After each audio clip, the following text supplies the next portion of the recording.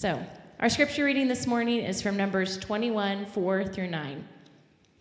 From Mount Hor they set out by the way to the Red Sea to go around the land of Edom. And the people became impatient on the way, and the people spoke against God and against Moses. Why have you brought us out of Egypt to die in the wilderness? For there's no food and no water, and we loathe this worthless food. Then the Lord sent fiery serpents among the people, and they bit the people, so that many of the people of Israel died. And the people came to Moses and said, "We have sinned, for we have spoken against the Lord and against you. Pray to the Lord that he may take the serpents away from us." So Moses prayed for the people, and the Lord said to Moses, "Make a fiery serpent and set it on a pole, and everyone who is bitten, when he sees it, shall live." So Moses made a bronze serpent and set it on a pole. And if a serpent bit anyone, he would look at the bronze serpent and live. The word of the Lord. It's a real dream come true for me to have Nanette read a scripture reading that involves snakes.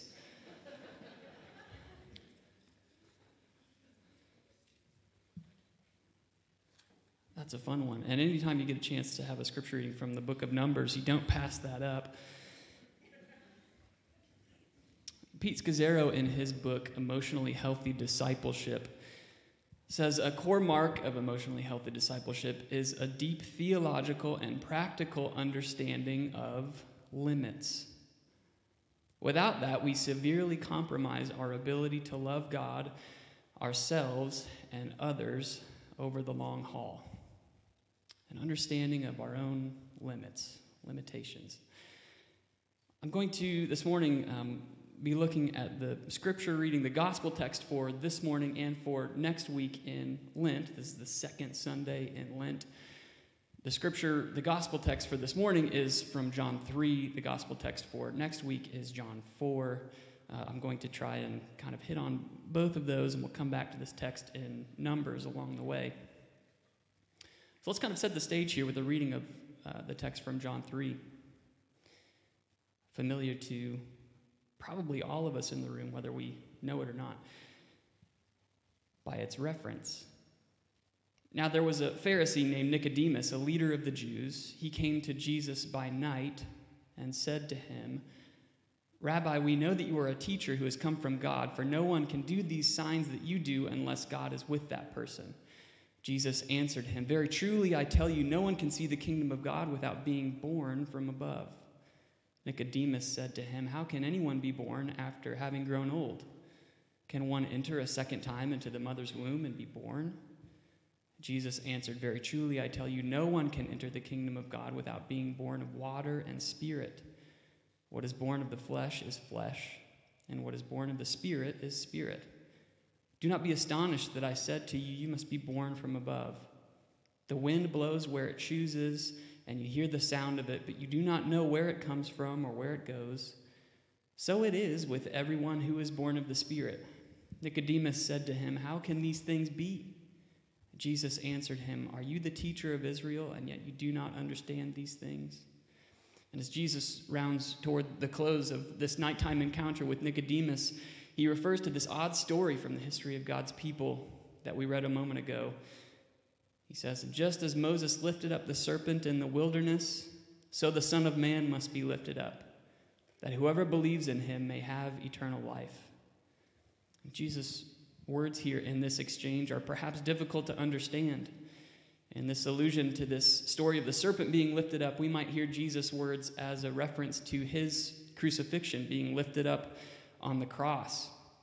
His death will become the means by which all of humanity can experience newness of life and restoration and healing. St. Augustine offers a similar commentary on Jesus' words, likening the serpent to Jesus' crucifixion. He says, "What is the serpent lifted up?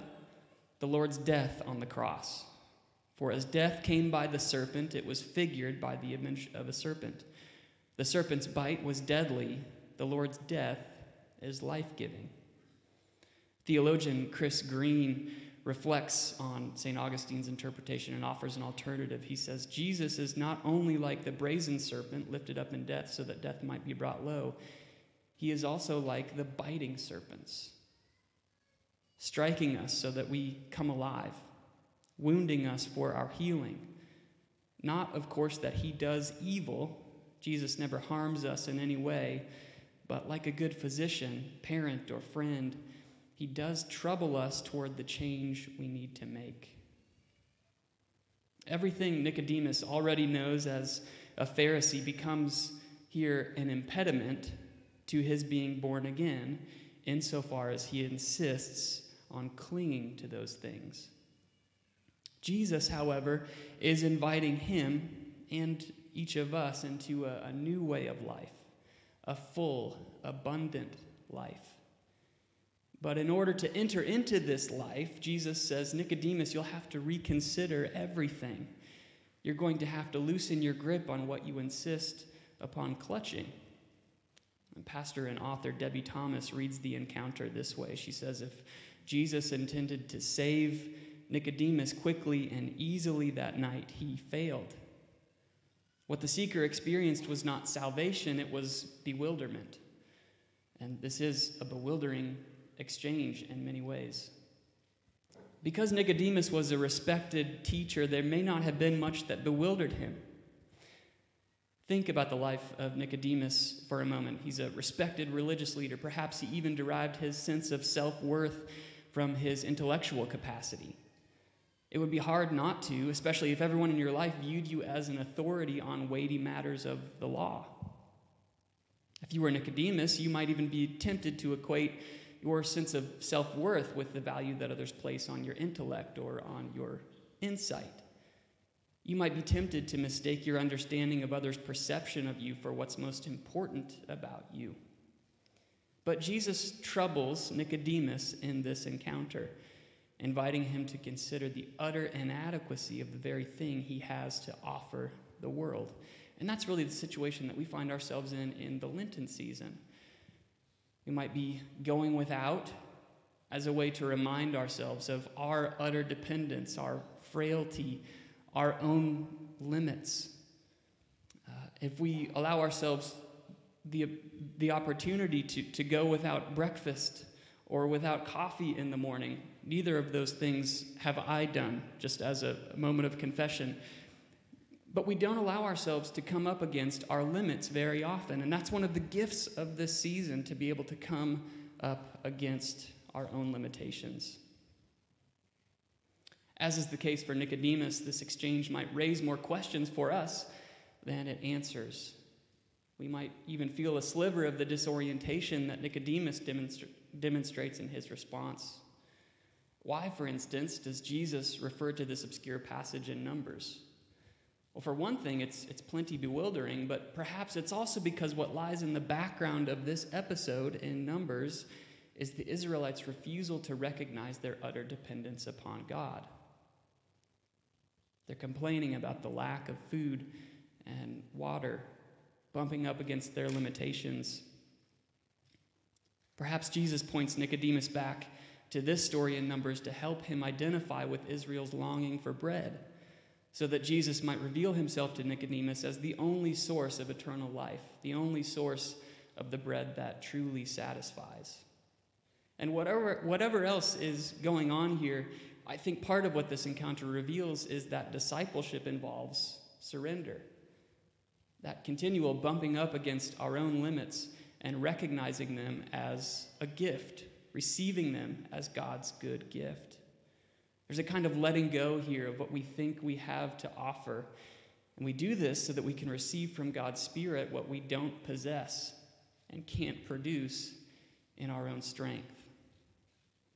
Jesus intends to trouble us in this same way during the season of Lent.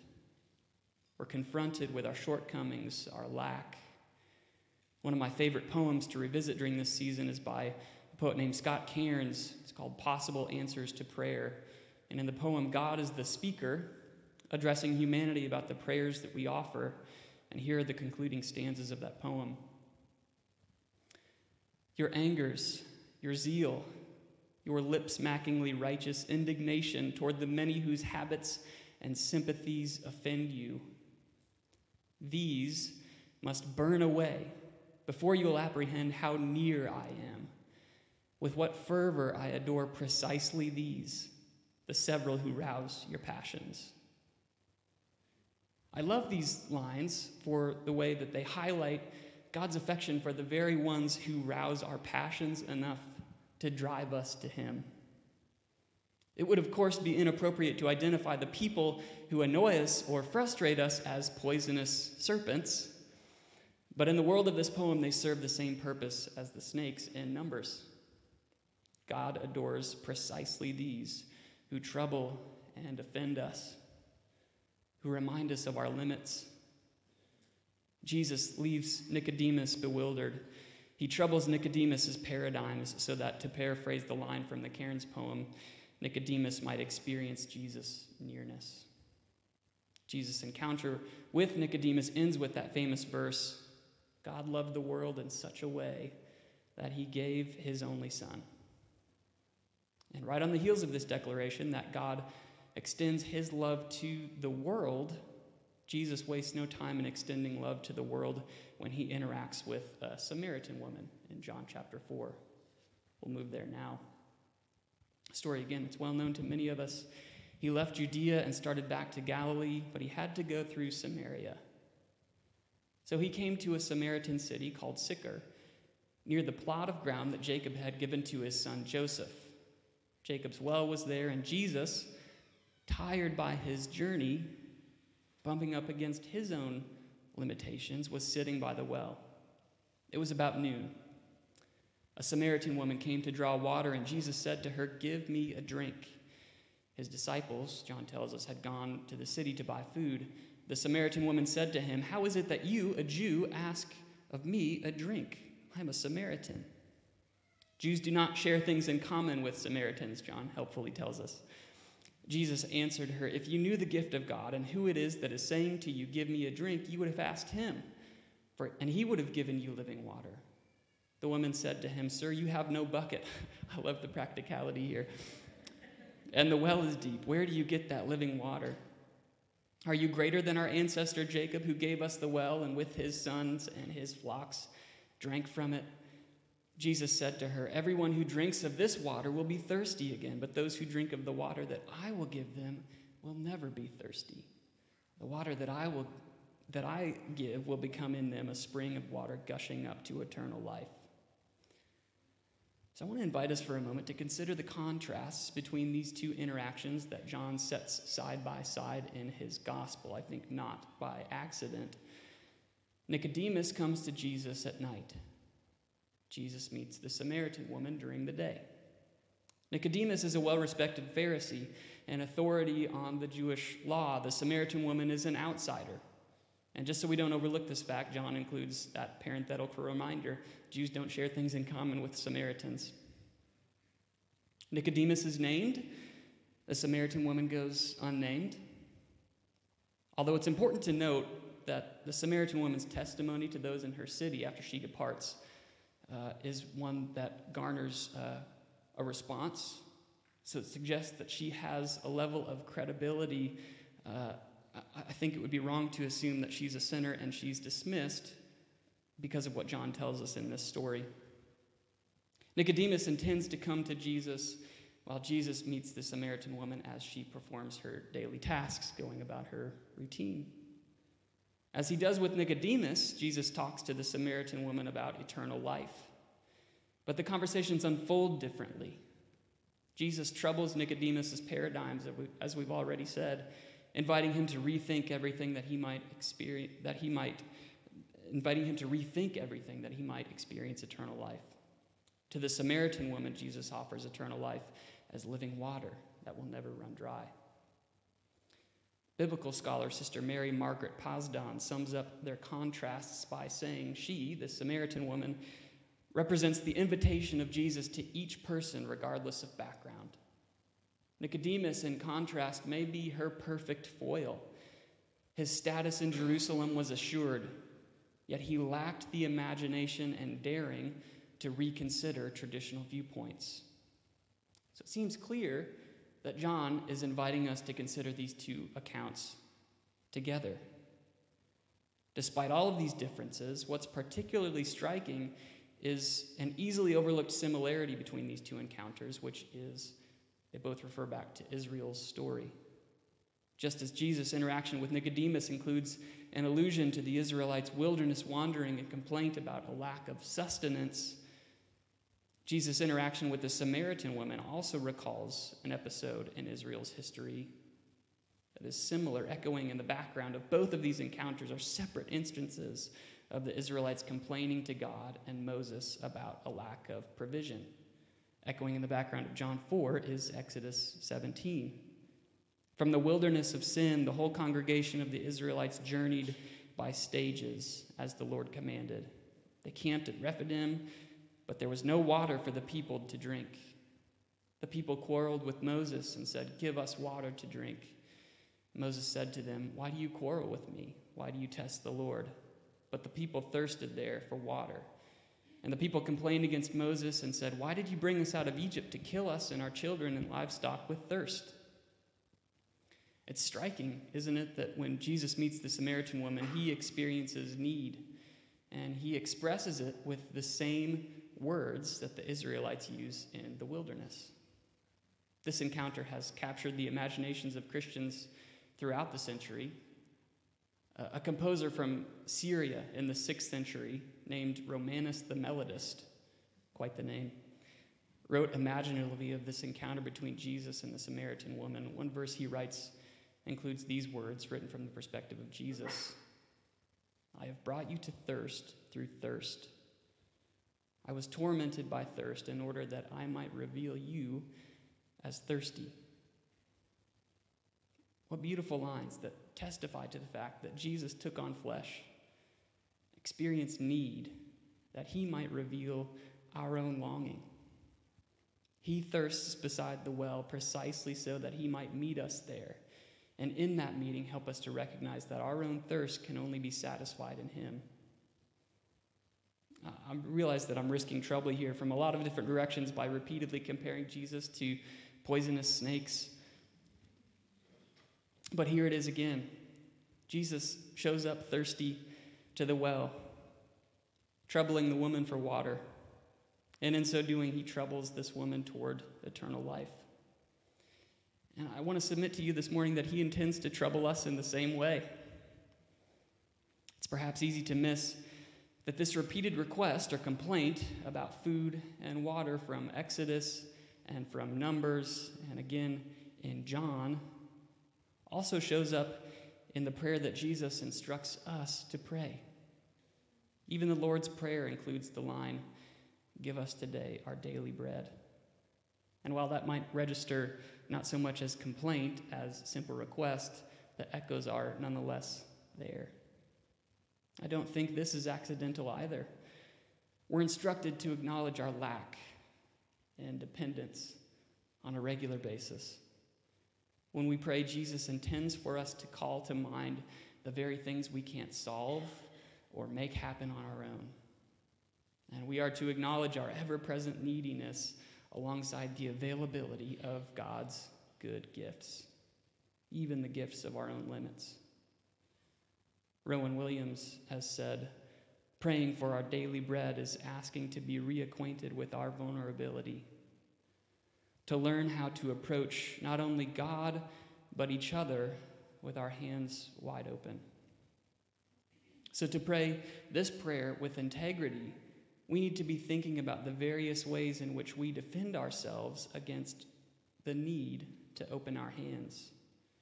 We cannot fully and freely pray for our daily bread when we are wedded inseparably to our own rightness, think Nicodemus, righteousness, security, or prosperity. As we draw toward a close, I want to leave a little bit of extra time this morning to, as we journey through this Lenten season, consider our own limits and the ways that Jesus might even this morning be troubling us toward eternal life. To consider what that might mean in new ways. So as we prepare to approach the table, I want to pray a prayer, and then we'll conclude by saying together the words of the Lord's Prayer. Would you join me in prayer?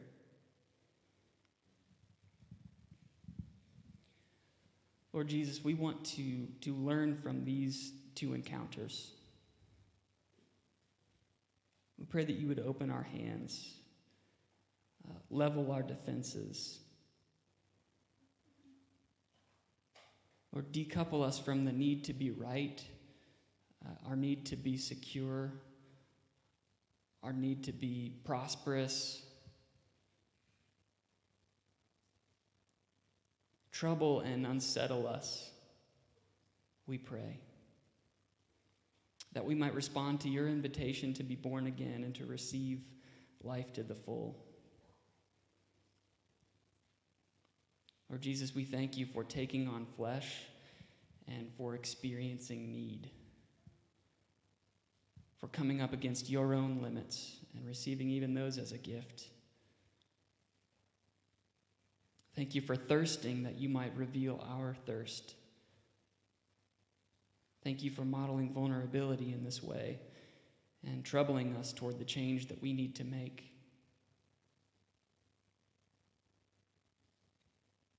Thank you for our own forms of neediness that draw us back to you.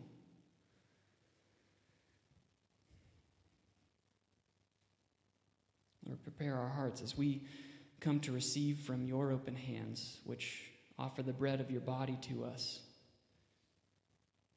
And we pray that we would receive the living water that you offer, and in so doing, we would even imitate the faithfulness of the Samaritan woman who left her water jar, the source of her own security and her means of provision, and returned to the city to bear witness to you. Stir our imaginations in this way today. And we pray for those experiencing limits physically,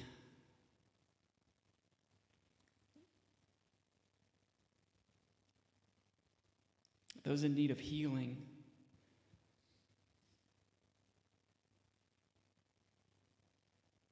Lord, we acknowledge those limits, and we also acknowledge that in the prayer that you invite us to pray, we are to pray for your kingdom to come and your will to be done,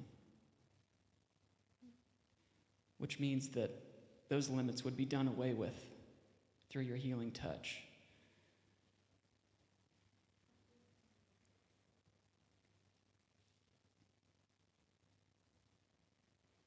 We thank you, Lord, for the eternal life that you offer.